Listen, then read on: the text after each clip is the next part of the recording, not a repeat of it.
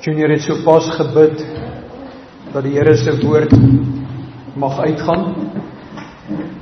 En ek wil ons elkeen weer herinner dat die enigste deel van hierdie diens wat foutloos is, wat absolute autoriteit is dit wat ons lees in die skrif.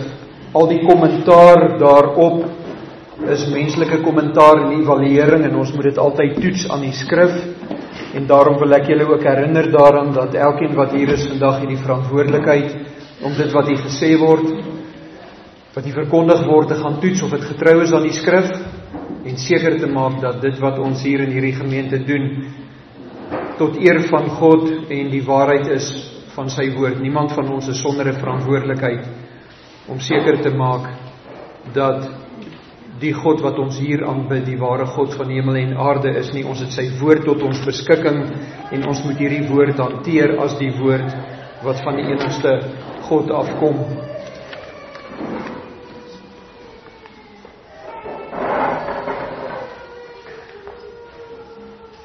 Ons is met die opskrif besig, die Openbaring en Impak van Christus. Ons het laasweek met hierdie studie begin en ons sal volgende week nog daarmee aangaan. En wat ons wel gesien het, is die menswording van Christus, die bekendmaking van Christus en die impak van Christus. Dit het ons alles laasweek bestudeer. Een baie belangrike beginsel wat ons in hierdie lewe moet verstaan is dat hierdie wêreld gevul is met leuns en voorgee dit wat nie die waarheid is nie.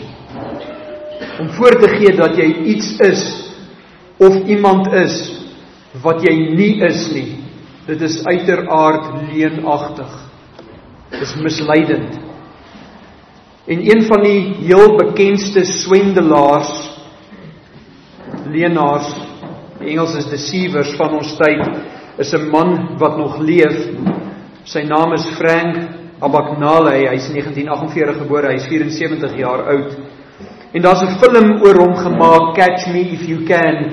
Hy is intussen uitgevang en hy werk tans vir die Amerikaanse federale autoriteite, die FBI, om swendelaars soos hy uit te vang.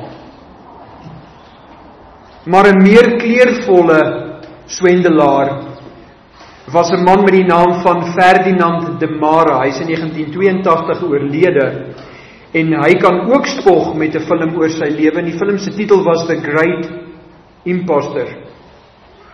Nou, de Mara het homself valslik, maar baie suksesvol voorgedoen as die volgende. Hy het homself voorgedoen as 'n vlootdokter wat hy nie was nie, as 'n siviele ingenieur, as 'n adjunk sheriff, as 'n assistent tronkbewaarder, as 'n dokter in sielkunde, waar hy dan uiteindelik die dekaan van die fakulteit filosofie was, as 'n hospitaalordonnans, as 'n prokureur, as 'n kindersorgspesialis, waar tydens hy 'n boek gepubliseer het met die titel Hoe om jou kind groot te maak, as 'n monnik in die Benediktynse orde, as 'n monnik in die Trappiste orde, as 'n letterkundige redakteur, as 'n kankernavorser en as 'n onderwyser. Hierdie man, Ferdinand de Mara, het in sy leeftyd 2 mense se identiteit gesteel. Hy het op 'n stadium 'n nuwe identiteit geskep. Hy het homself in die Los Angeles Adventurers Club ingelieg, en hulle sê die enigste mens wie dit ooit reg gekry het. Hy het 1 keer valslik selfmoord gepleeg. Altesaam was hy 12 maal deel van verskillende monnikenordes, almal as 'n sogenaamde Christen. En tydens sy tydperk by een van hierdie Christeninstansies begin hy in 1951 'n Bybelskool wat vandag nog bestaan. In die laat 1960s was hy die pastoor van 2 gemeentes, maar as gevolg van sy ou lewe het mense hom nie vertrou nie, omdat hulle gedink het dis nog een van sy triks, en al hierdie het hy gedoen as 'n ongelowige. Hy was 'n slim man. Hy het 'n ware fotografiese brein gehad en hy het 'n buitengewone hoë IQ gehad. Om te wys hoe goed hy was om ander mense suksesvol te belieg, hier's 'n voorbeeld. Hy kry dit reg om die Kanadese vlootbase te oortuig dat hy 'n mediese dokter is, en in die 1950s dien hy op 'n Kanadese skip in die Koreaanse oorlog onder die naam van 'n ander Kanadese dokter met die naam van Joseph Seer. Wanneer De Mara byvoorbeeld 'n baie moeilike borskas-operasie moes uitvoer, het hy die komplekse prosedure in 'n handboek gaan bestudeer en dan die operasie gedoen. Hy was suksesvol in die uitvoer van talle ingewikkelde prosedures op gewonde soldate op daardie skip, en nie een van sy pasiënte het ooit doodgegaan nie. Hy is eers uitgevang toe die ma van die ware Dr. Joseph Seer oor hom lees en besef maar haar seun is in Kanada en nie op 'n skip in die Koreaanse oorlog nie, en so is hy toe uiteindelik uitgevang. Dit is so 'n leenaar en 'n swendelaar optree. Hulle bring ander mense onder 'n vals indruk oor hulle self. Nou uiteraard is dit so dat in die wêreld waar ons leef, daar min van hierdie tipe swendelaars, hierdie kwaliteit swendelaars is.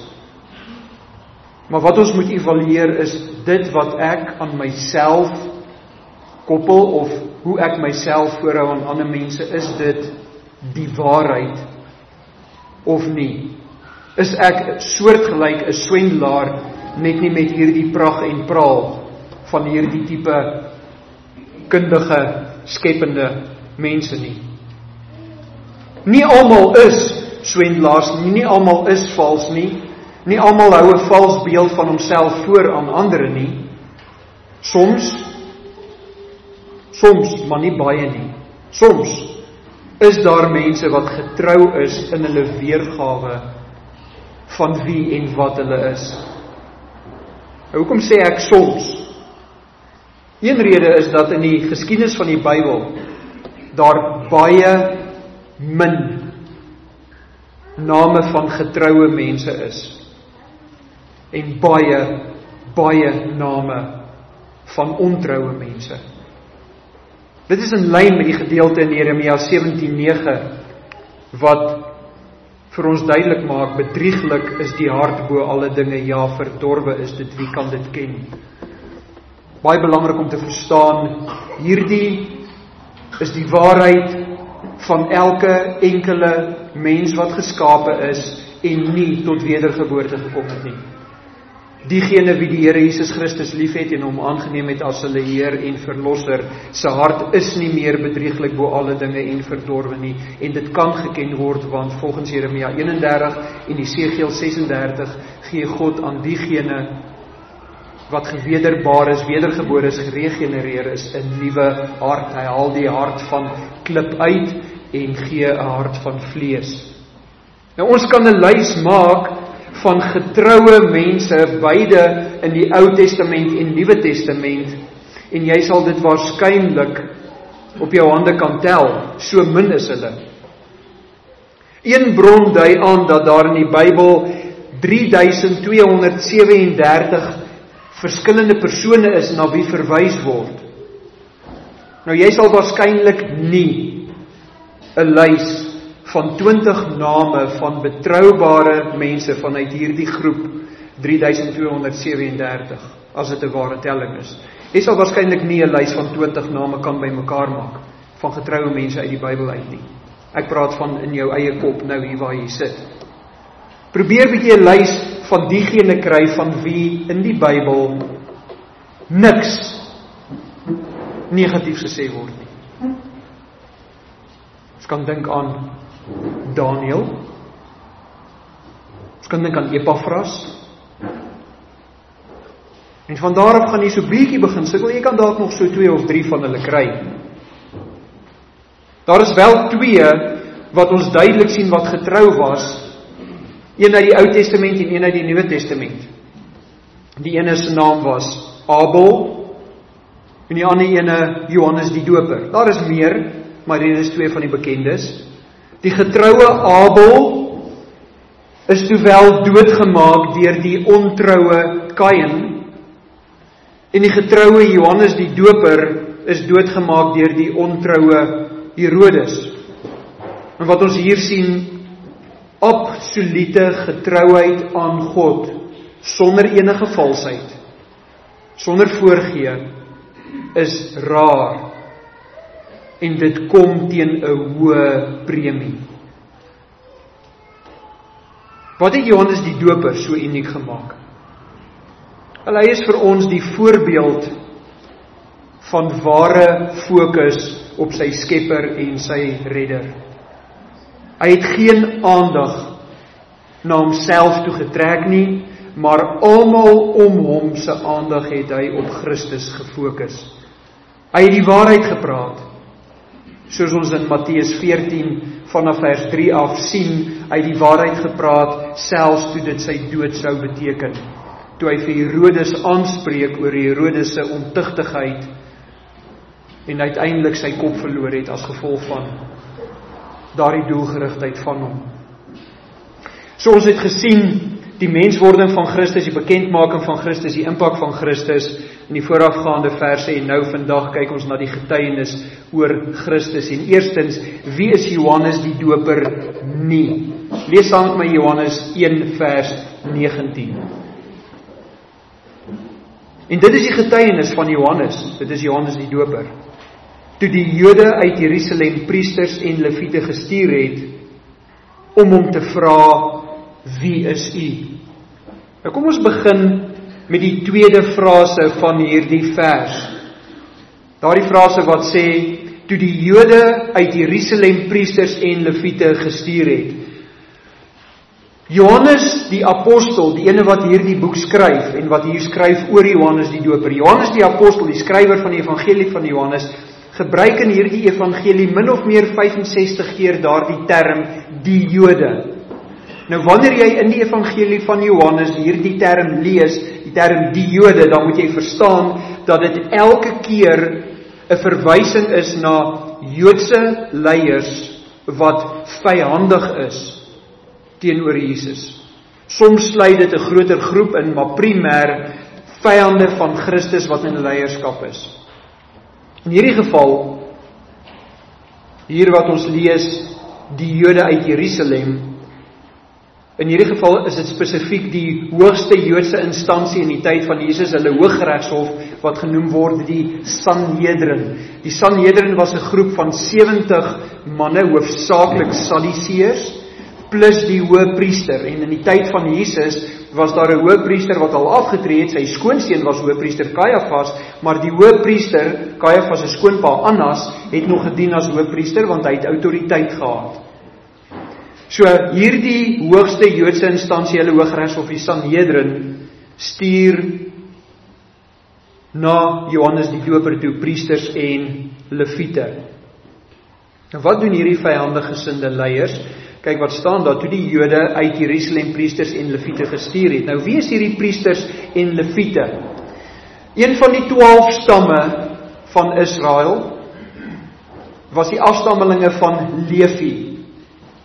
En God het bepaal dat die afstammelinge van Levi, die leviete, diens moes doen om die tabernakel te vervoer en te versorg. Nou as jy nie weet wat die tabernakel is nie, die tabernakel was 'n struktuur wat deur Moses bekend gemaak is. God het aan Moses inligting gegee, Moses het kundige manne aangestel en hulle het hierdie tabernakel gebou.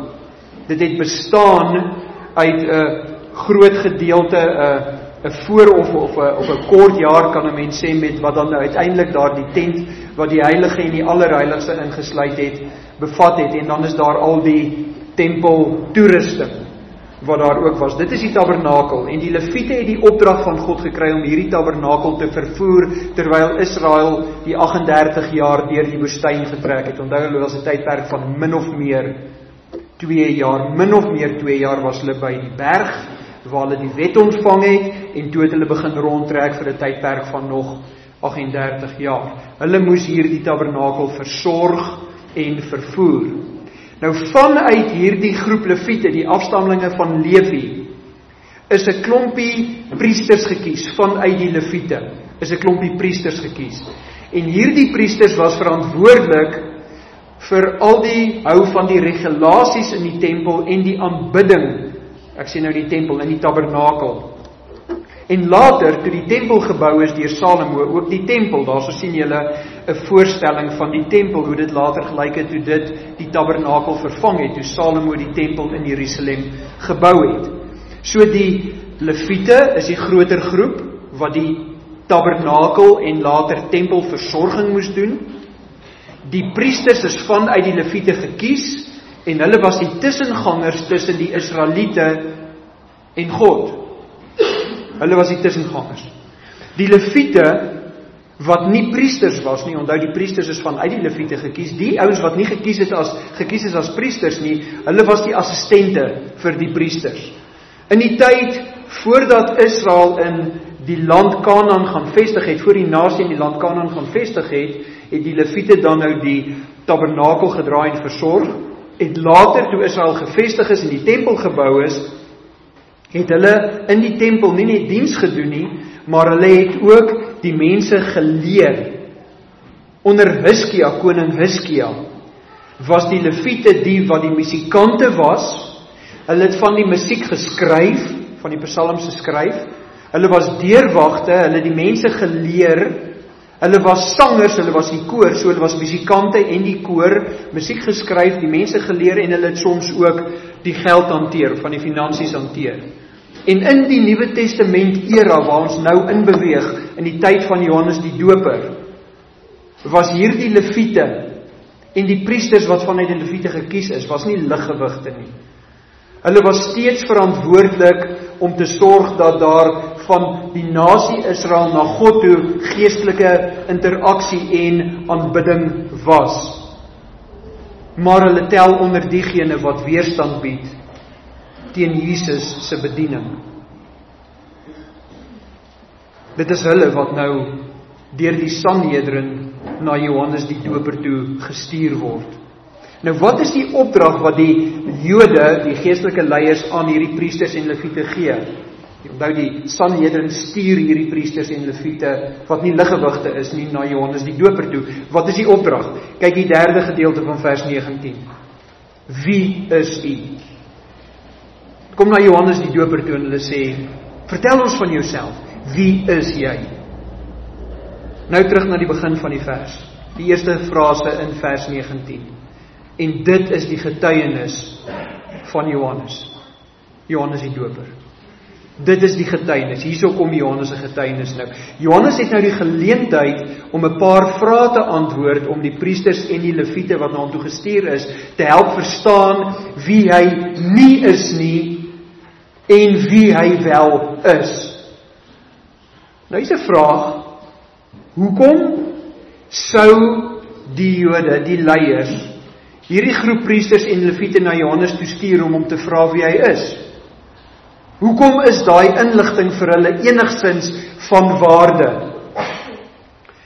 Want by 'n vroeëre geleentheid, voor hierdie geleentheid in Johannes 1 vers 19, het Johannes reeds duidelik gemaak, Johannes die Doper, het hy reeds duidelik gemaak, dat daar mense is, wat dink hy is belangriker as wat hy is. En 'n vroeëre geleentheid lees ons van in Lukas 3 vers 15, en daar staan, en terwyl die volk in verwagting was, en almal in hulle hart oorweeg het, gewonder het aangaande Johannes die Doper, of hy nie miskien die Christus was nie.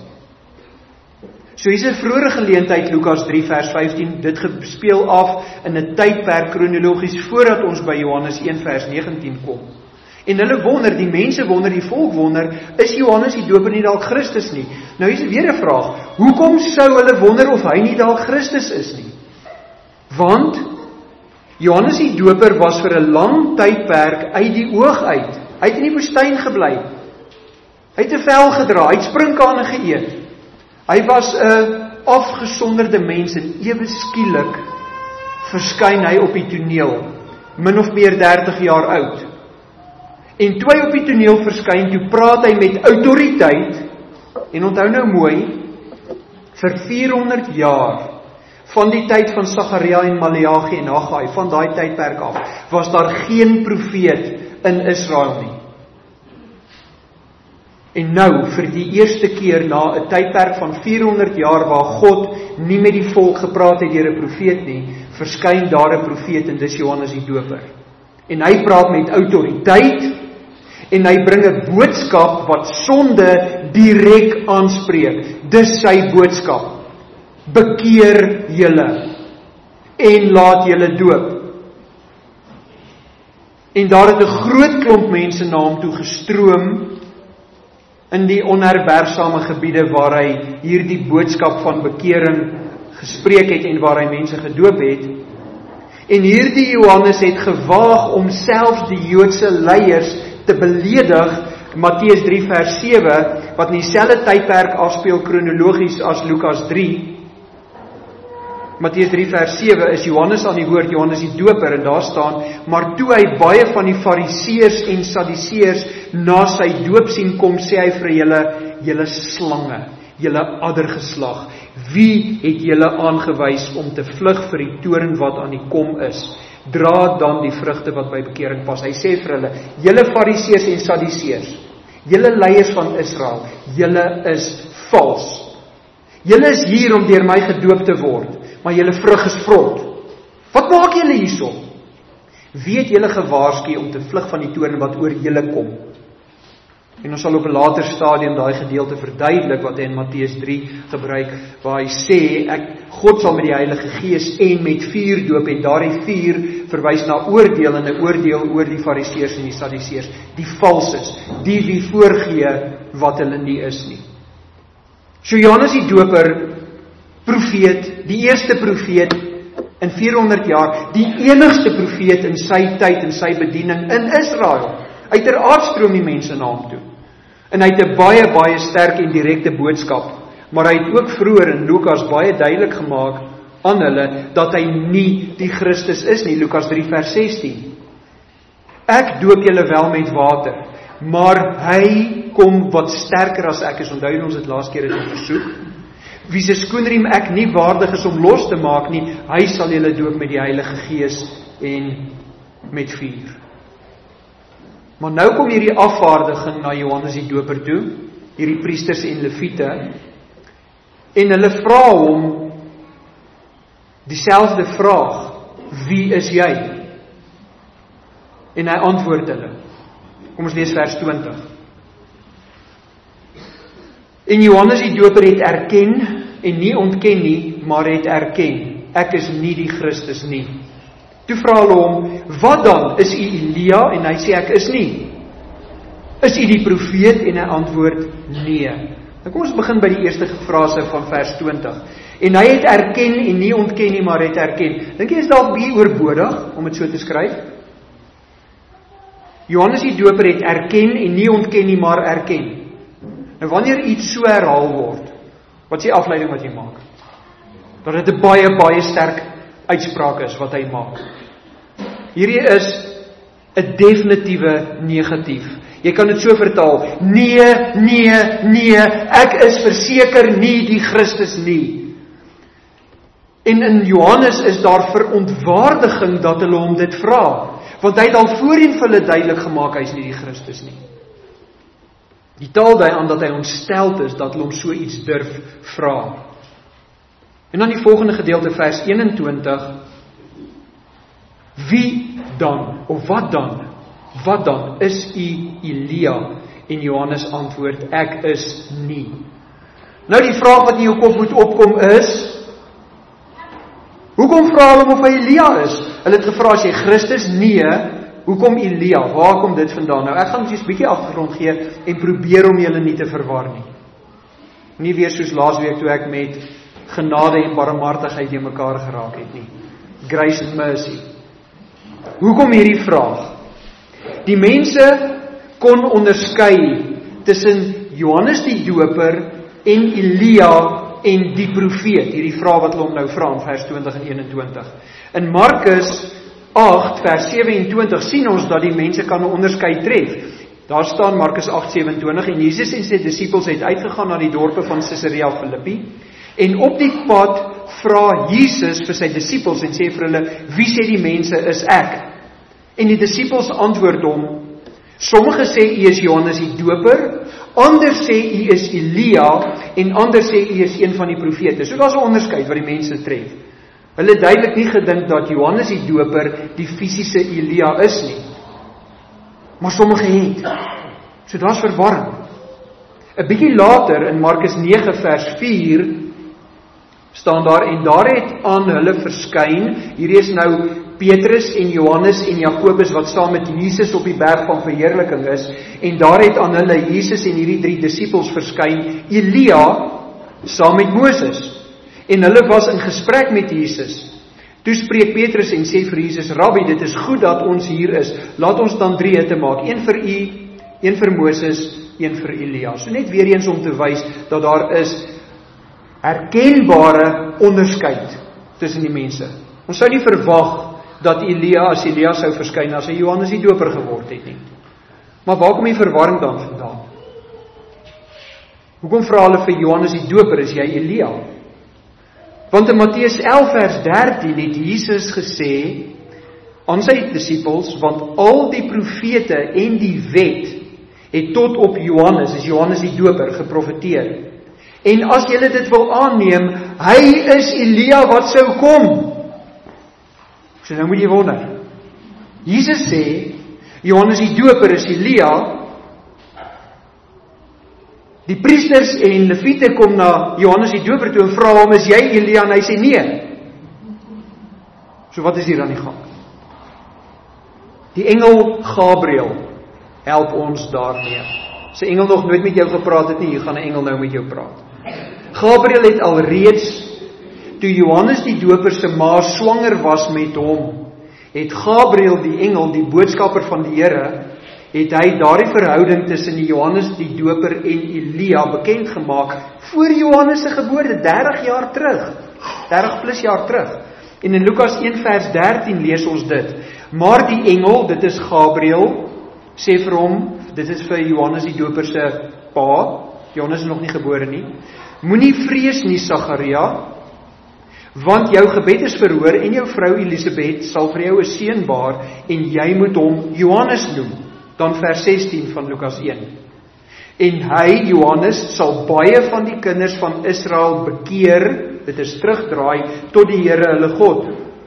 En hy, dit is Johannes die Doper, sal voor God uitgaan in die gees en in die krag van Elia, om wat te doen? Om die harte van die vaders, dit is die Israeliete, terug te bring tot die kinders en die ongehoorsaames tot gesindheid van die regverdiges, om vir die Here 'n toegeruste volk te berei. Hy sê maar net hierso, wat gaan Johannes die Doper se funksie wees in die gees en in die krag van Elia.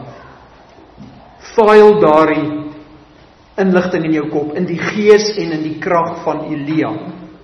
So wat ons hier sien, wanneer die engel Gabriël verwys na in die gees en in die krag van Elia, is dit 'n verwysing na 'n Ou Testament profesie in Maleagi 4 vers 5. En 'n Ou Testament profesie na Maleagi 4 vers 6. 'n verwysing na 'n Ou Testament profesie. So Maleagi 4 vers 5 en 6. En in kort wat Gabriël hier, die engel Gabriël aan Sagaria, die toekomstige pa van Johannes die Doper, sê is, almal wat op jou seun wat gebore gaan word, wie jy Johannes moet noem, almal wat reageer op die boodskap wat jou seun as 'n profeet gaan bring, almal van hulle wat reageer daarop, sal hulle bekeer, en hulle sal die Messias aanvaar op grond van jou boodskap. Onthou Johannes se boodskap, bekeer julle, lê af julle ou lewe en word gedoop, dis sy boodskap. Hulle sal die Messias aanvaar en daar sal 'n herstel van verhouding tussen diegene wat jou boodskap aanvaar en God wees. Daar sal 'n herstel van verhouding wees. Maar daar is 'n aanduiding dat nie almal gaan glo nie. Dat dit nie vir almal vervul sal word nie. Dat sommige vir Johannes die Doper sal verwerp.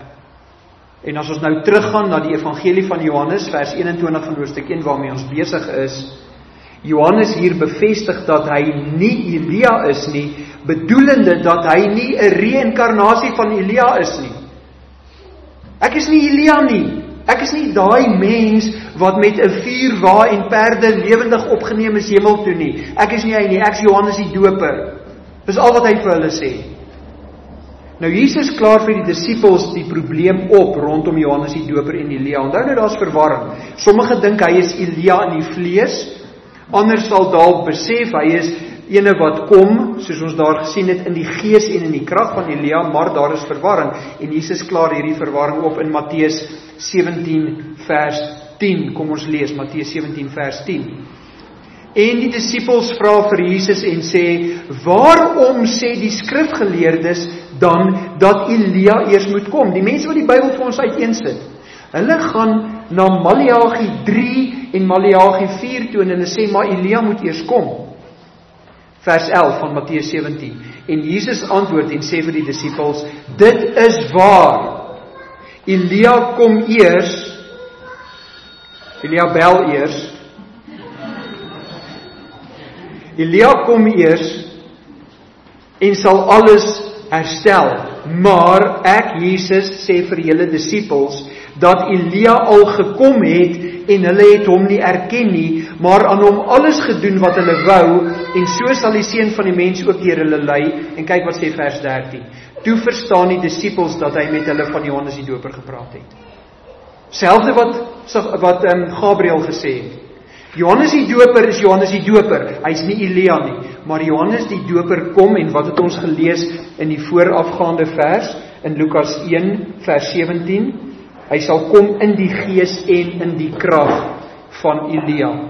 So Jesus se punt hierso in Matteus 17 waar hy met die disippels praat, dat die mense, daar's mense wat nie Johannes die Doper geglo het nie, wat in die krag en in die gees van Elia gekom het nie, hulle het hom doodgemaak. Wat is Jesus se punt?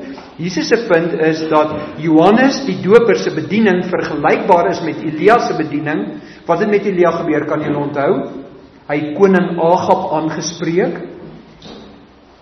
Toe het Isebel, Agab se vrou, vir Elia gejag, toe Elia die 450 Baalpriesters doodgemaak het.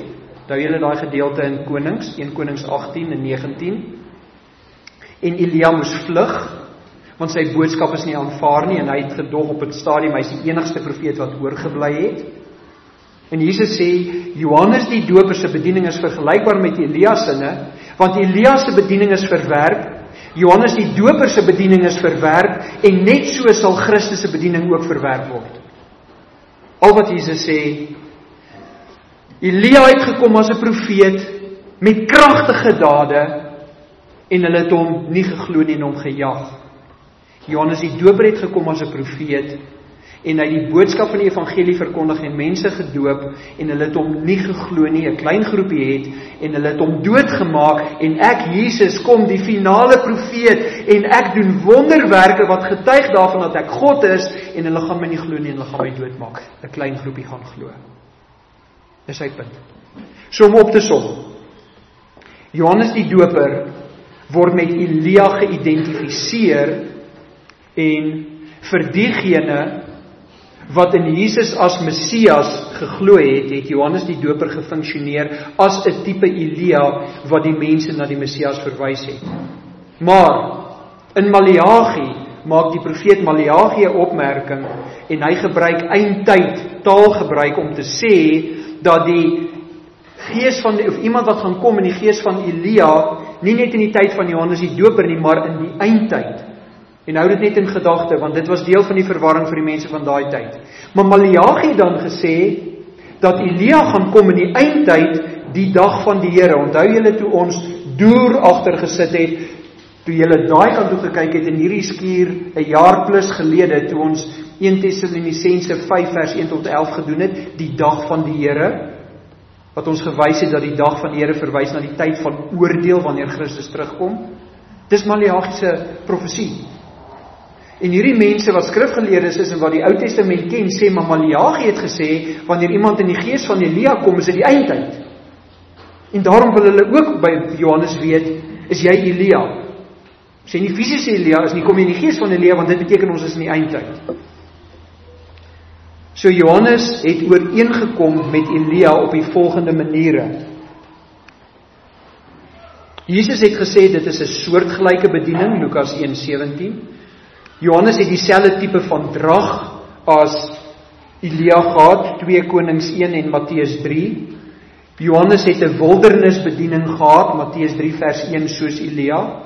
Beide Johannes en Elia roep hulle gehoor op tot belydenis, 1 Konings 18, Matteus 3, en beide Johannes en Elia het konings aangespreek en het hoë profiel vyande gemaak. So julle kan sien die ooreenkoms.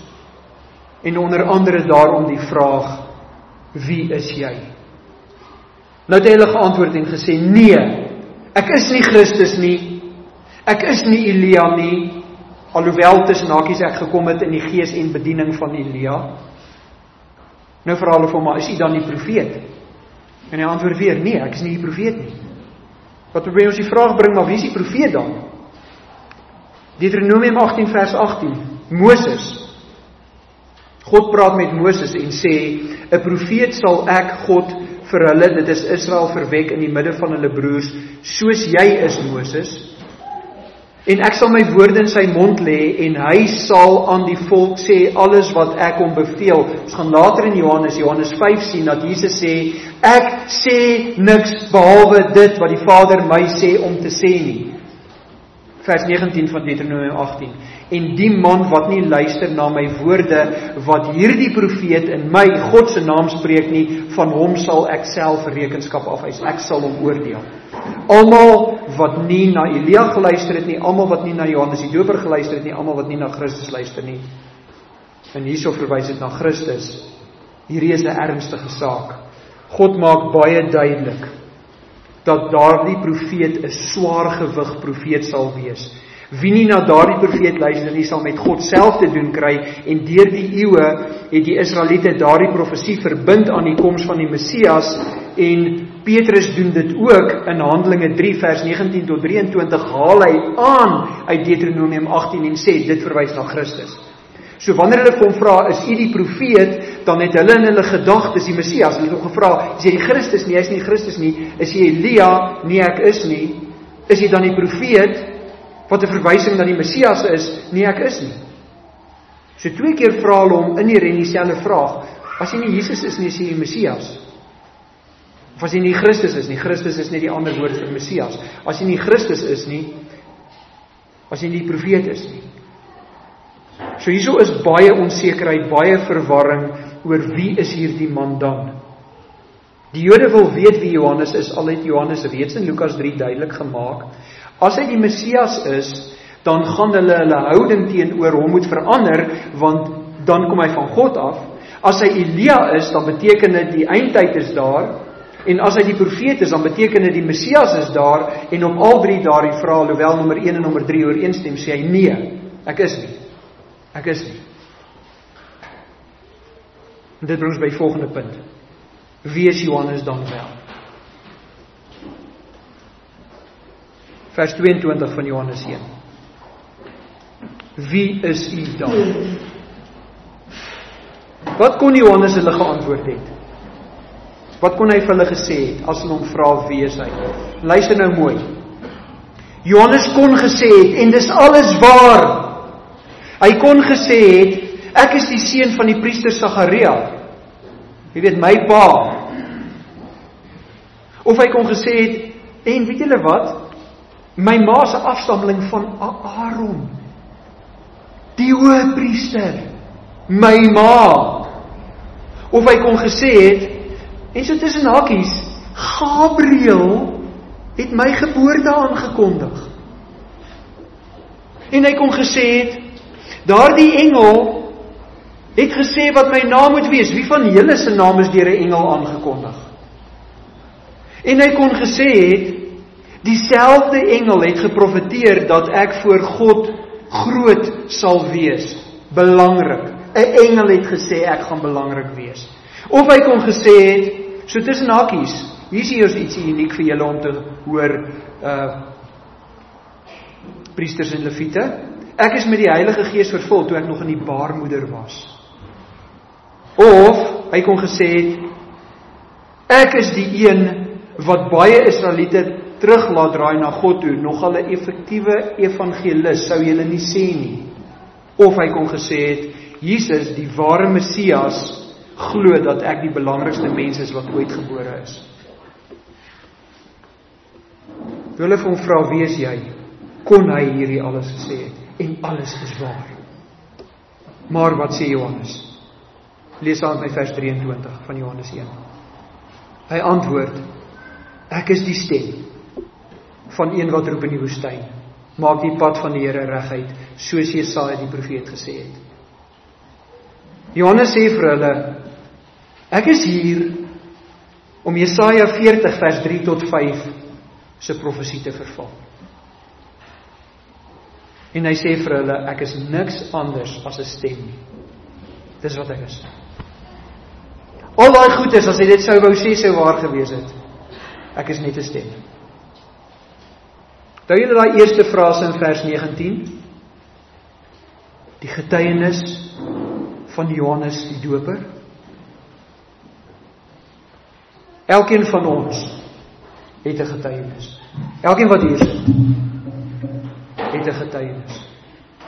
As ek jou nou sou vra om my bietjie te vertel van jouself, hoe sal dit klink? Wat sal jy van jouself te sê hê? Sal dit dalk iets wees soos, ek was hier en daar op skool. Belangrike skool. Daarom moet jy my ag. Of, ek het hierdie en hierdie plan met my lewe. Hou my dop. Of, ek het in my lewe al sis en so gedoen. Jy moet weet van my. Of, ek het hierdie en daardie al bereik in my lewe. Of, ek het nogal 'n suksesvolle besigheid aan die gang gesit. Ek moet jou 'n bietjie daarvan vertel. Of, kom ek gee jou 'n bietjie my oortuiging oor COVID en die Oekraïne en Biden en Zuma en die kerk en wat jy ook al oor onseker is. Ek het 'n opinie en ek het nogal 'n gewigtige opinie. Of, ek weet nie hoekom God nie vir my doen wat hy beloof nie. Ek het laas week gepraat met 'n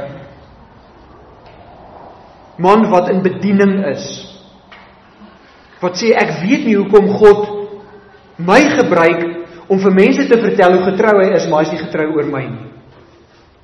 Ek weet nie hoekom God nie wat hy beloof vir my doen nie. Ek weet nie hoekom ek so 'n raw deal in die lewe gekry het nie. Dis die twee opsies. As ek jou getuienis vra, kan jy spog, of jy kan sê, ek is ontevrede met God, want hy. Wat is die werkende woord in hierdie getuienis opsies wat ek julle gegee het? 'n 2-letter woordjie.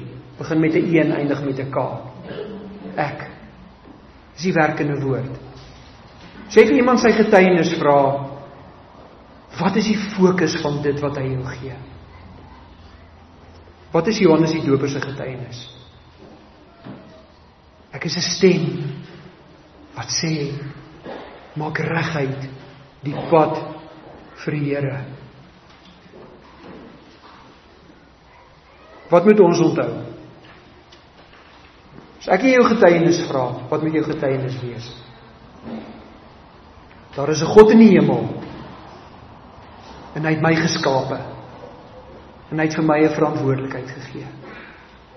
En daardie verantwoordelikheid is God gegewe, en God sal verantwoordelikheid eis vir hoe ek op aarde lewe, wat ek sê, wat ek doen, wat ek dink, hoe ek optree.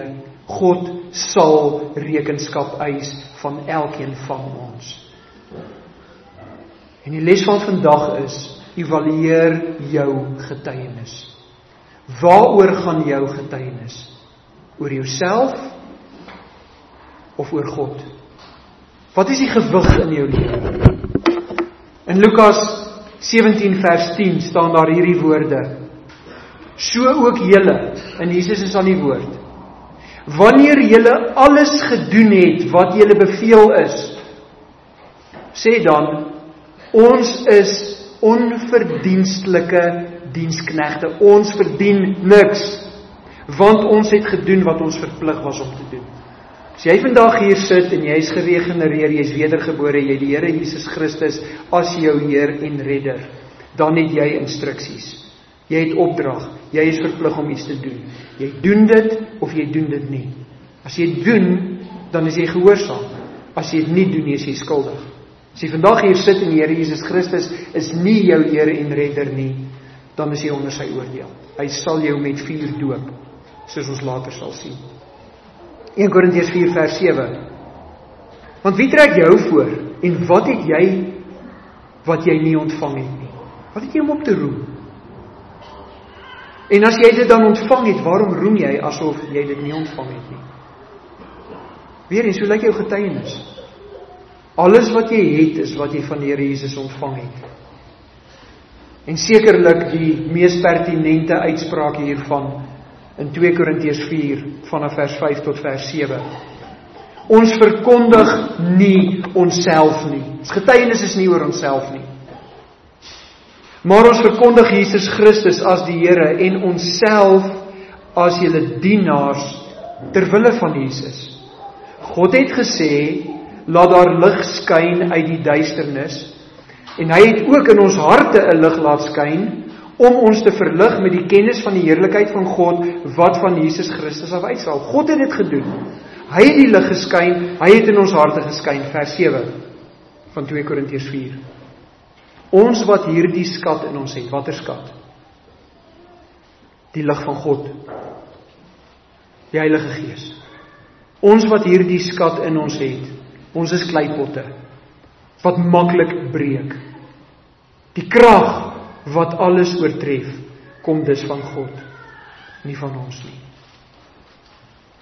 Johannes 1, vanaf vers 19 tot 23, ek is nie Christus nie, ek is nie Elia nie, ek is nie 'n profeet nie, ek is die stem wat sê, maak reg uit die pad van die Here. Mag ons onsself so evalueer, mag ons onthou, dat wat ons het ons ontvang, dat wat ons doen, is wat ons gesê word om te doen, en die waarde wat daar in ons is nie dit wat ons is nie, maar dit wat in ons is, die Heilige Gees van God. Here, dis U wat groot is, en ons breekbare erdekruike, met hierdie skat in ons, God die Heilige Gees, dat ons die krag gee, wat Christus uit die dood uit opgewek het.